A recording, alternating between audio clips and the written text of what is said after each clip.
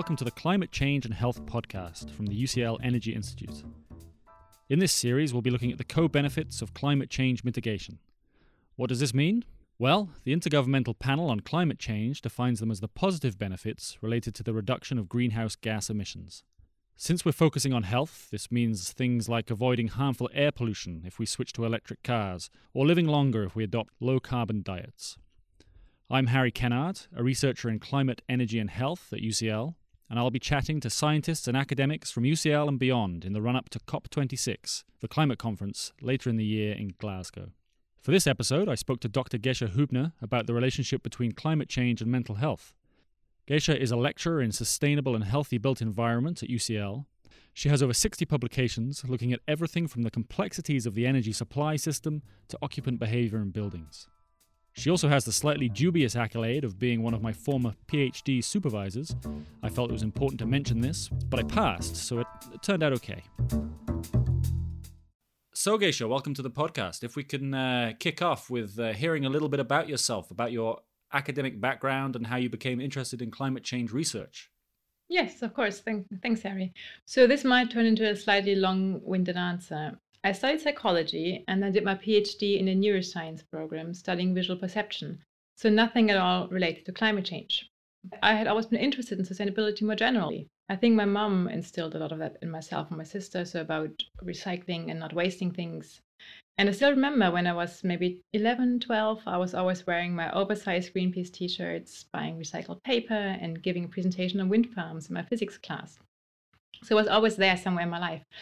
But anyway, then I actually started studying psychology and I really loved visual perception. So how do we see the world? And so then I focused on that as a study area. But after my PhD, I just needed a break. I went to Kenya to manage a research project amongst the Maasai community for a few months. And it was really there that for the first time, I saw directly what dreadful consequences climate change can have for individuals. So the Maasai largely live off the land and livestock, and they had suffered really severe droughts that were devastating for the whole community. And I remember being told about a farmer who committed suicide after all his cattle died. And even though this particular drought might have not been caused by climate change, we know we will see more droughts, more hot temperature, less rain. And of course, this will destroy communities around the world. So it was there that I just saw what could happen, and then I decided that I wanted to work on a topic somehow related to climate change. And then I was really lucky to find a postdoctoral position looking at energy consumption in buildings. And from there, I got to where I'm now, looking at health and well-being, often related to the built environment, but more generally also to climate change. Thanks very much. So today you're telling us about the relationship between mental health and climate change. What does the literature say about the direct effects of climate change on mental health? So we know that there's a very clear relationship between very high temperatures and the number of suicides and suicide attempts. A meta-analysis, so a study that brought together evidence from lots of individual studies done in 2019, suggested a 1% increase in the number of suicides for each 1 degree Celsius temperature increase, once the temperature passes a threshold that's specific to a location, so it varies across where you are. So that's quite a substantial effect here. And we also know that hot temperatures have been linked to an increase in violent crime. Another area for which there's substantial evidence is around extreme weather events, such as flooding or storms. Experiencing those has been linked to post-traumatic stress disorder in particular, but also depression and anxiety disorders in generally a higher level of stress. We've seen this in the UK, for example, after some of the severe floods that occurred between 2011 and 2014, but also really in countries across the world. So, for example, in the US after the Hurricane Katrina in 2005, and in Puerto Rico after the Hurricane Maria in 2017. So these are the two areas for which I would say we have most evidence, so temperatures and extreme weather events. But there are also other areas, such as threatened food and water supply, that can again have negative consequences for mental health. And obviously displacement and migration also have negative mental health impacts, not just for individuals, but also for whole communities and community health. And I also just wanted to point out, so right now I've spoken about the consequences of climate change, so the hot temperatures and the extreme weather events and the threats to food and water supply. But it's also interesting to think about the drivers of climate change, so the burning of fossil fuels. And this has been linked to mental health as well. So very recently, there have been quite a number of reports around air pollution. such as from traffic, from vehicles that use petrol, so fossil fuels, that air pollution has been linked to negative mental health outcomes as well. So it's the consequences of climate change, but also the drivers of climate change that have sort of those negative mental health outcomes. How about the indirect impacts? Things that aren't so perhaps so obvious? So these definitely exist as well, and they might have quite a large magnitude. So one is, for example, economic difficulties.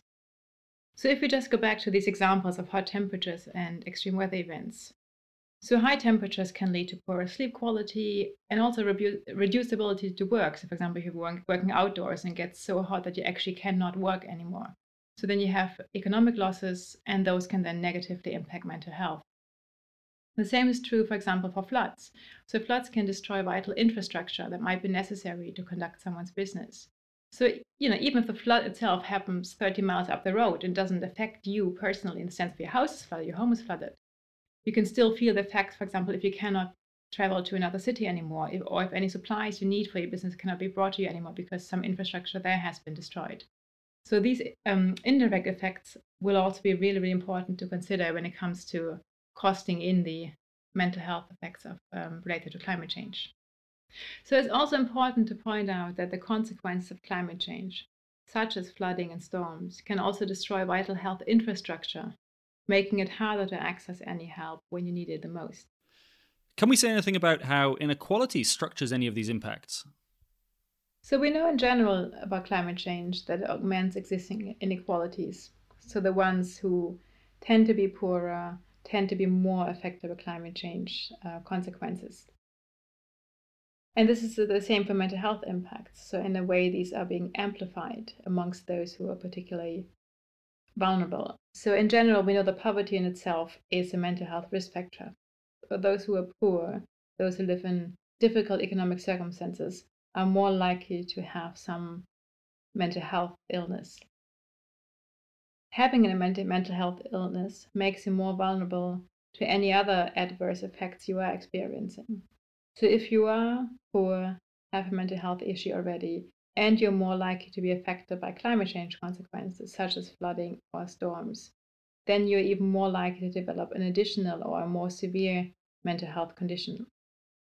So there are definitely some justice aspects at play here that we need to also consider. What role does stigma play in limiting research and policy actions? So I would say stigma plays a really important role. Mental health is still stigmatized in many countries. For example, suicide is even illegal in some countries. And so while, of course, an individual who dies is outside the reach of the law, the family can still suffer some repercussions, such as around the property and those kind of factors. And this makes it really hard to be able to measure any impacts of climate change and mental health. So, for example, I tried to find suicide data for all the countries in the world, but there are actually only fewer than 100 countries that collect high quality data on suicide. So if a country doesn't recognize mental health as a valid and important issue, that country might not collect any data on the climate change or mental health. It will not consider mental health impacts in any cost-benefit analyses. And this also limits international cooperation and action on this topic, which is what we really need. Have any of the financial costs of these impacts been measured? Not that I'm aware of, at least not in any very comprehensive way. But I think that's one of the crucial things that we have to start doing. We know that in general, mental health, or rather poor mental health, is associated with huge costs. So for example, the Lancet Global Health states that poor mental health was estimated to cost the world economy approximately 2.5 trillion US dollars per year in poor health. And this is actually projected to rise to 6 trillion by 2030. In England, to give an example local here, the wider economic costs of mental illness are approximately 105.2 billion each year. And so these are huge costs we're speaking about. And I think it will be really important to make sure we cost this in when we speak about climate change. And how difficult is it to track these things cross-culturally? I imagine that they change quite a lot country to country, people to people. So at the moment, I would say this is pretty difficult. Obviously, there is quite a lot of work going on around tracking mental health globally, not climate change related, but in general. And as far as I know, it's recognized that mental health disorders remain widely underreported, partly because of the stigma around mental health. And also data quality can be quite an issue. For many countries, we only have estimates of mental health disorder prevalence. So not actual diagnosis data, but data that kind of results from a combination of medical, epidemiological data, surveys, and meta-regression modeling.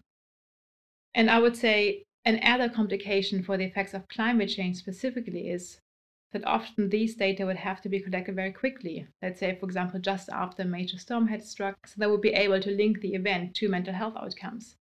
But in such an emergent situation, a lot of the focus will be on providing food and shelter, treating those physically injured, and plus health infrastructure might be destroyed as well. I think this makes it very hard to link, or makes it even harder to link mental health and climate change than just getting data on mental health itself. If we think further, if an event that happens also leads to substantial displacement and migration, it might be very hard to track any long-term effects if people move away and live elsewhere, maybe even different countries. So this is quite a complicated issue. It is the case that we tend to agree on what are mental disorders. So many countries use one of the two classifications of mental health diseases themselves. But I think it's a lot more around this getting the data together. And this one's a bit of a big question, but how might the problems you've outlined begin to be solved? Yeah, that is a big question. And I'm not sure if I have the answer. So I think obviously the most important thing will be to tackle climate change. So obviously the root cause of the negative mental health impact is climate change. So we need to tackle climate change. And although most governments have policy in place to help to tackle climate change, these policies will not result in the rate of reduction of greenhouse gases required. And in part, this is due because governments consistently underestimate how severe the impacts of climate change are and what the benefits of mitigation are. But even if we had the most ambitious policies now, further climate change is now inevitable, given that we already have so many greenhouse gases in the atmosphere that will stay there for quite a long time to come. So we need to consider mental health issues now. And to do this, I think we need to make sure that mental health is put on the national and international policy agenda.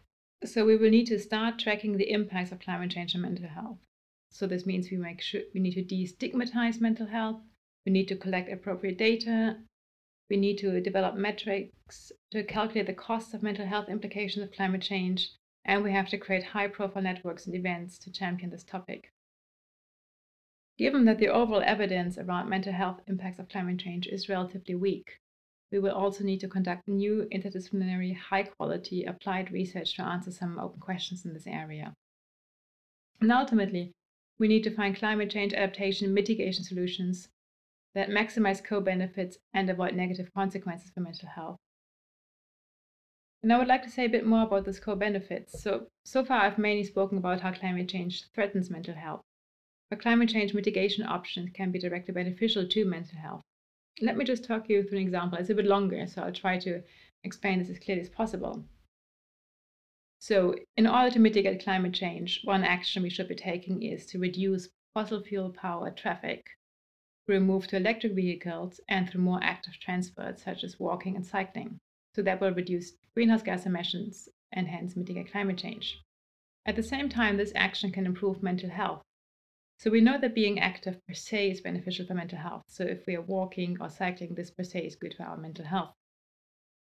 As I said earlier, air pollution has been linked to negative mental health outcomes. If we have fewer cars with petrol on the road, this will mean lower air pollution and hence, again, a positive impact for mental health.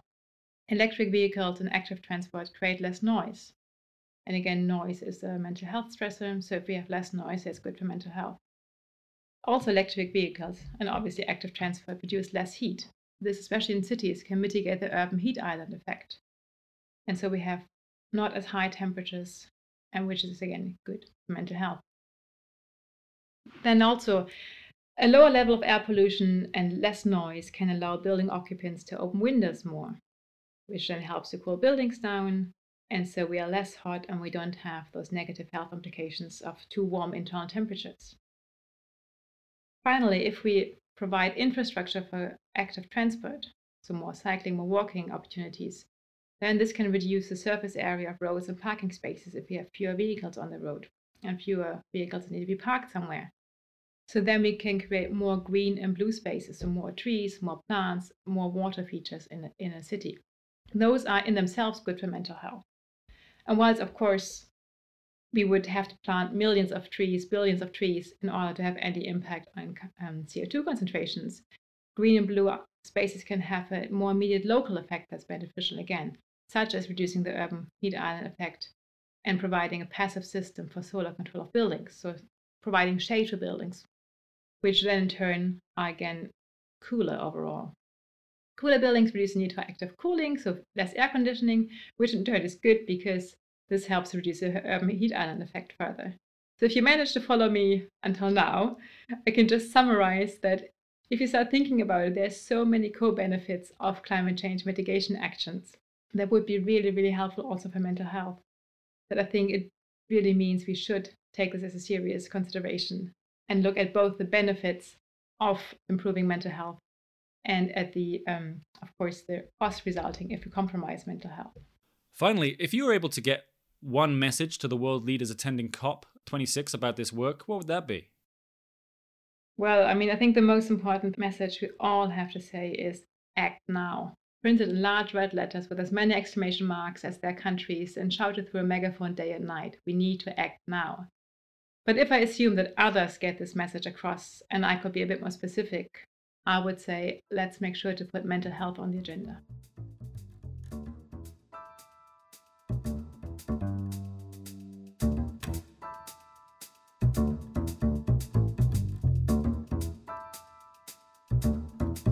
You've been listening to the Climate Change and Health podcast. That was Gesche Hübner talking about mental health and climate change. If you'd like to read more about this topic, have a look at www.ucl.ac.uk/Bartlett/together-climate-action.